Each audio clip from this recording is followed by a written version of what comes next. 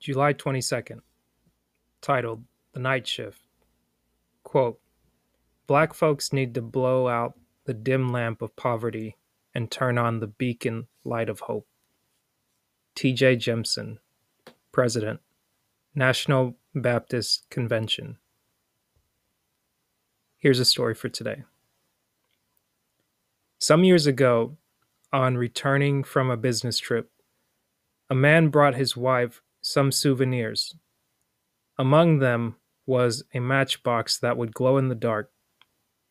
After giving it to her, he turned out the light, but the object was not visible. "This must be a joke," she said. Disappointed, the husband commented, "I've been cheated." Then his wife noticed a few words written in French on the bottom of the box.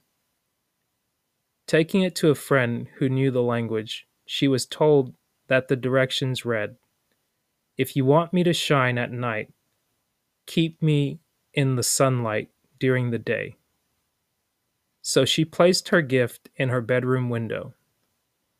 That evening, when she turned out the light, the matchbox had a brilliant glow. Her surprised husband asked, "What did you do?" "Oh, I found the secret," she replied. "Before it can shine at night, it must be exposed to the light." This tale has a deeper meaning. Before you can shine in all types of circumstances, before you can reach your full potential, you must be exposed to the light.